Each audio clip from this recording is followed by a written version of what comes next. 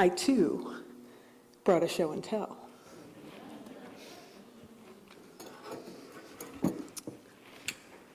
Now, I saw this contraption one evening while I was going over to Hannah's house for dinner while we were dating. It's a kind of tall wooden cylinder with some dowel rods sticking up, and there's a circle at the top, and when you push the circle down, it opens. Now, I suspect that some of you know what this is. If you know what it is, raise your hand. Okay. All right, maybe a third. Okay. How many of you have no idea what this thing is? Yeah, that's how I felt. Until after dinner, when Hannah was washing the dishes. And she had taken the Ziploc bags that were holding her ingredients, and she put them on there like so to dry. This strange contraption, which is not uncomplicated in its mechanism, is solely for the purpose of drying Ziploc bags. And I'm going to be real honest. What I said to her was, wow, that is ghetto.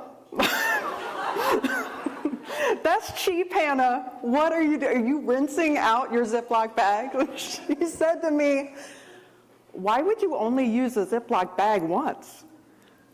And, I thought about it, and I thought, because that's what they're designed to do. Like, the whole purpose of the Ziploc bag is to be disposable, so you don't have to worry about it.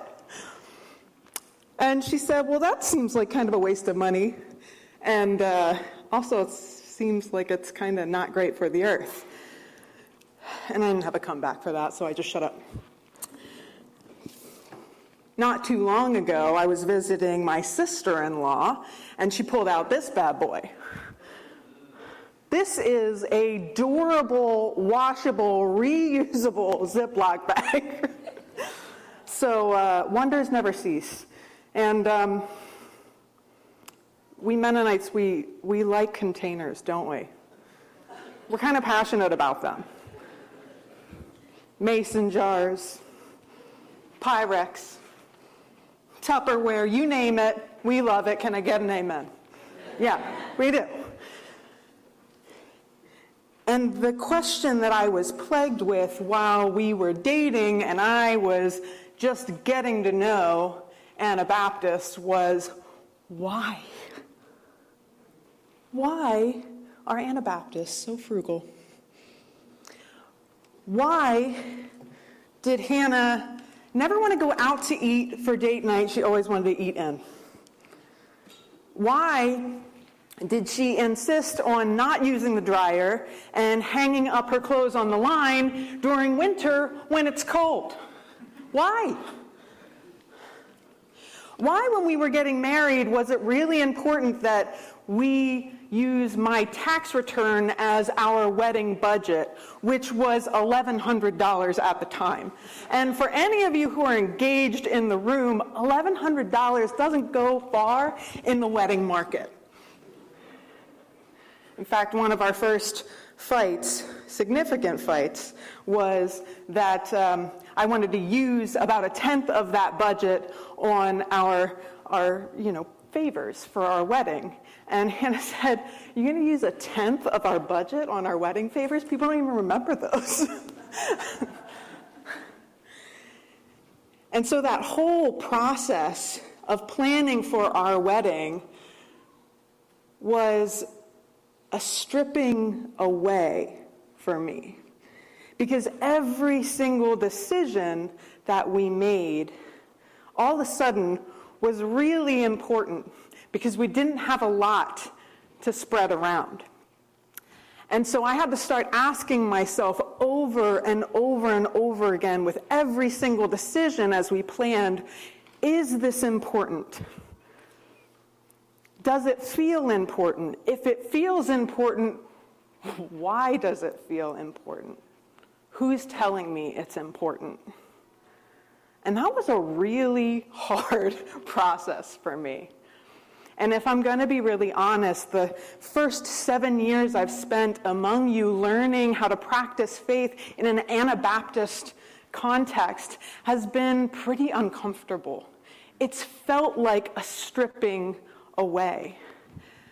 And this week as I was preparing, I started to wonder if that was really the best way to think about it, as a stripping away, or if perhaps this was more of an invitation into experiencing contentment in life and allowing my life to grow closer to its own stated purpose. And so I want you to open your bulletins to me because it leads us to our sixth conviction. So for those of you who are guests this morning, we've been walking through a series together on Anabaptist essentials, trying to return to kind of the core fundamental values of our shared faith here.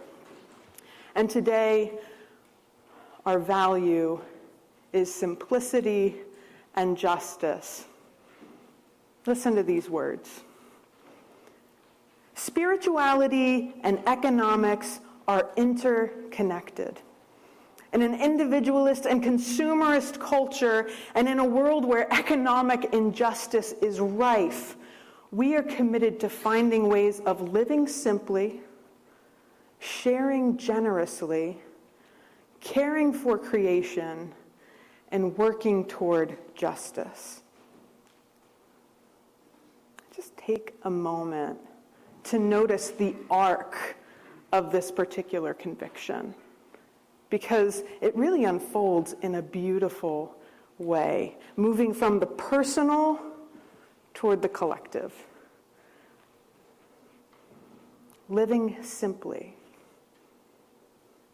sharing generously, caring for creation, working for justice.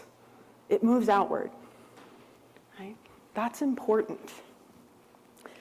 Now, when I was preparing for this, Daryl made some suggestions. We've already been introduced to them this morning.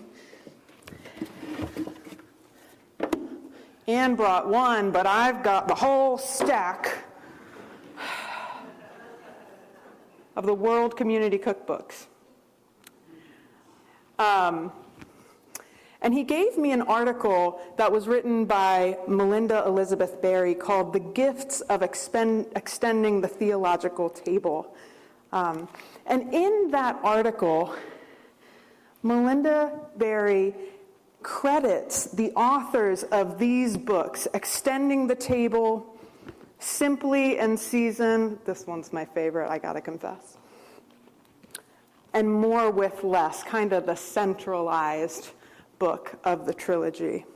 And then they have this companion book that you can get called Living More with Less, which Hannah's grandmother graciously lent us, so we didn't buy it.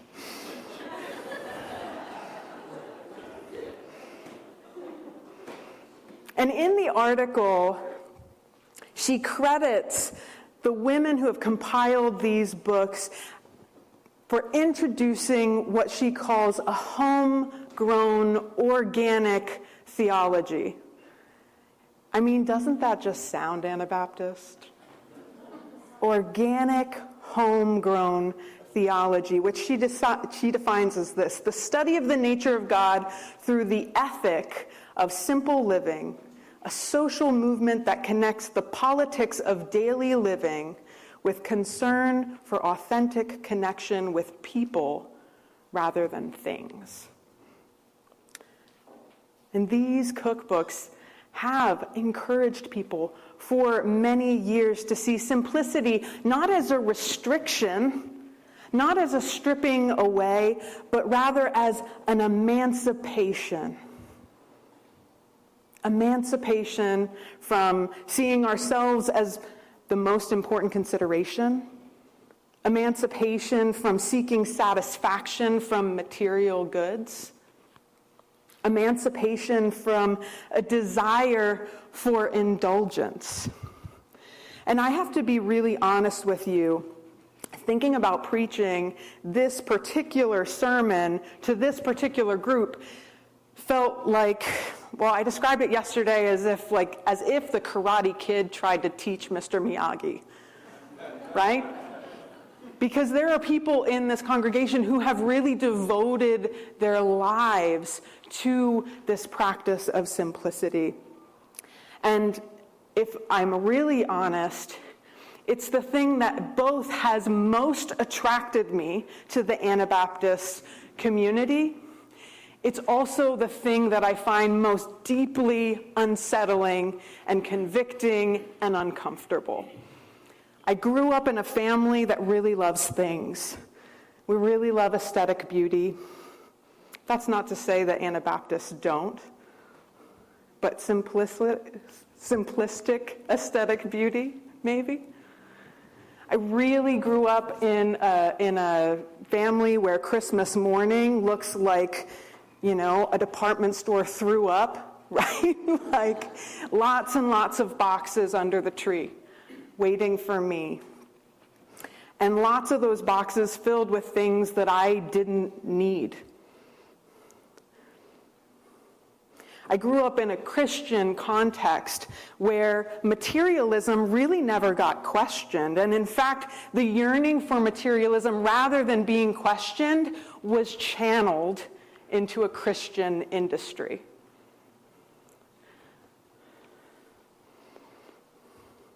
I noticed when looking at the scripture for this morning, when Jesus is feeding the 5,000, that there is this kind of homegrown organic theology in the mix here.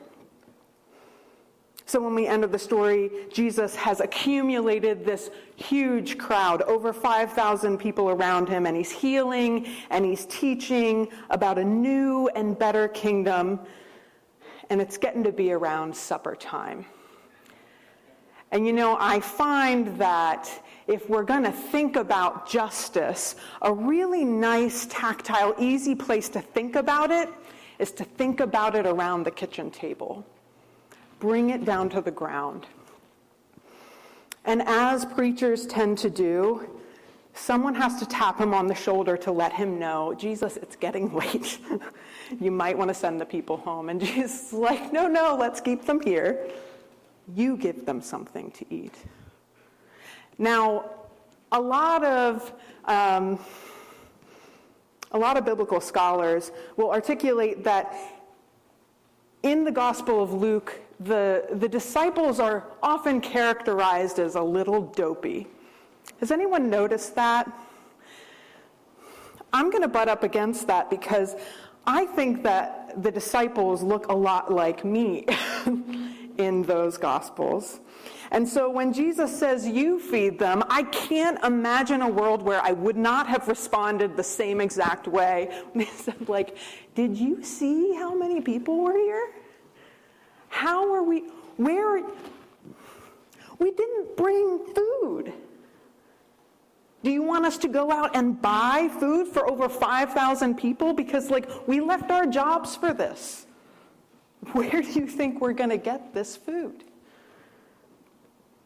And they make comment that they have 5 loaves of bread and 2 fishes among them.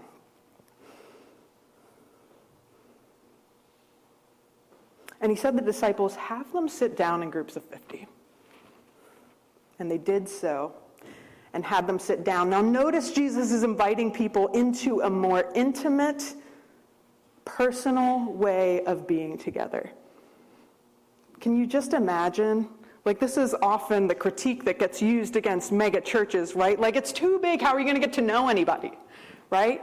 So what Jesus does is he breaks this huge crowd up into groups of 50. You can imagine them kind of sitting down next to one another, maybe exchanging a name or two, asking some personal questions. And then, taking the 5 loaves of bread and 2 fish, he looked up to heaven and blessed and broke them, and he gave them to the disciples to set before the crowd, and all ate and were filled. And what was left over was gathered up 12 baskets of broken pieces.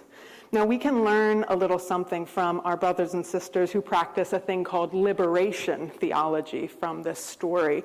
And liberation theology is, again, the study of the nature of God, but it engages deeply the perspective of those who are oppressed. They say, if you want to know what's going on in the world, you have to talk to people at the bottom rung, right? You can't ask the people who are in privilege. And liberation theologists notice a few things about this story. They would ask us some questions. What was the miracle? Were the loaves supernaturally multiplied? Was that it? Was that the miracle? Was Jesus kind of doing a magic trick and multiplying food? Or could it possibly be that when the crowd broke up and got to know one another a little bit, they found that they had enough food among them to share? I don't know the answer to that question. And I'm certainly not here to question whether or not God can feed 5,000 people with a couple loaves of bread. But I do think that those questions can be important when we're thinking about simplicity and justice. It's funny, as we're working through this series, Maria and I are working with the youth through the book, The Irresistible Revolution. And this was not planned, but pretty much chapter by chapter has been on the same subject material as the Naked Anabaptist. So when I was paging through for this week, one of the headings in our book was The Complexity of Simplicity. As if it wasn't hard enough. And in the book, Shane Claiborne says, there are many progressive liberals who have taught me that we can live lives of discipline, living simplicity, and still be distant from the poor. He says, what's just as important about what you eat is who you're eating with.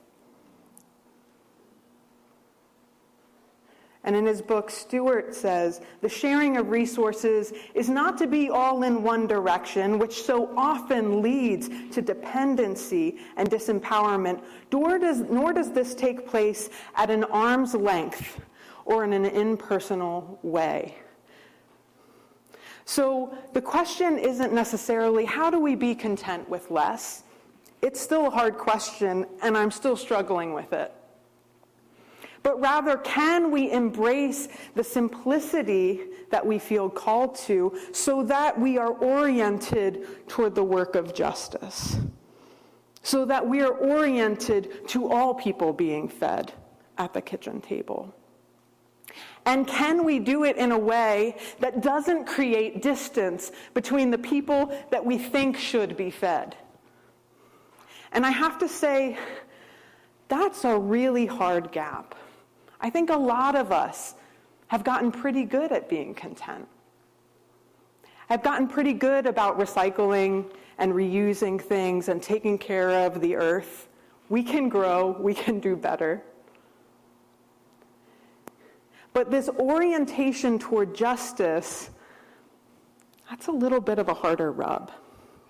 Because we've discovered ways to create that distance, haven't we? If we know someone is working with someone on the margins, we might be tempted, rather than to go to the person on the margins themselves, but to go to the person we see helping them and say, gosh, I've been thinking about that person. How are they doing? Isn't that a comfortable distance? And in fact, Shane noticed that one way that the church, even those pursuing simplicity, have become complicit in the values of the larger world is that it's really easy for this place that we share to become a brokerage of goods and service rather than community. I just want to read you a quote from his book. When the church becomes a place of brokerage rather than an organic community, she ceases to be alive. She, the church, becomes a distribution center, a place where poor can come to get stuff and the rich can come to dump stuff. Both go away satisfied. The rich feel good, the poor get clothed and fed, but no one leaves transformed. No radical new community is formed. And Jesus did not set up a program, but modeled a way of living that incarnated the reign of God.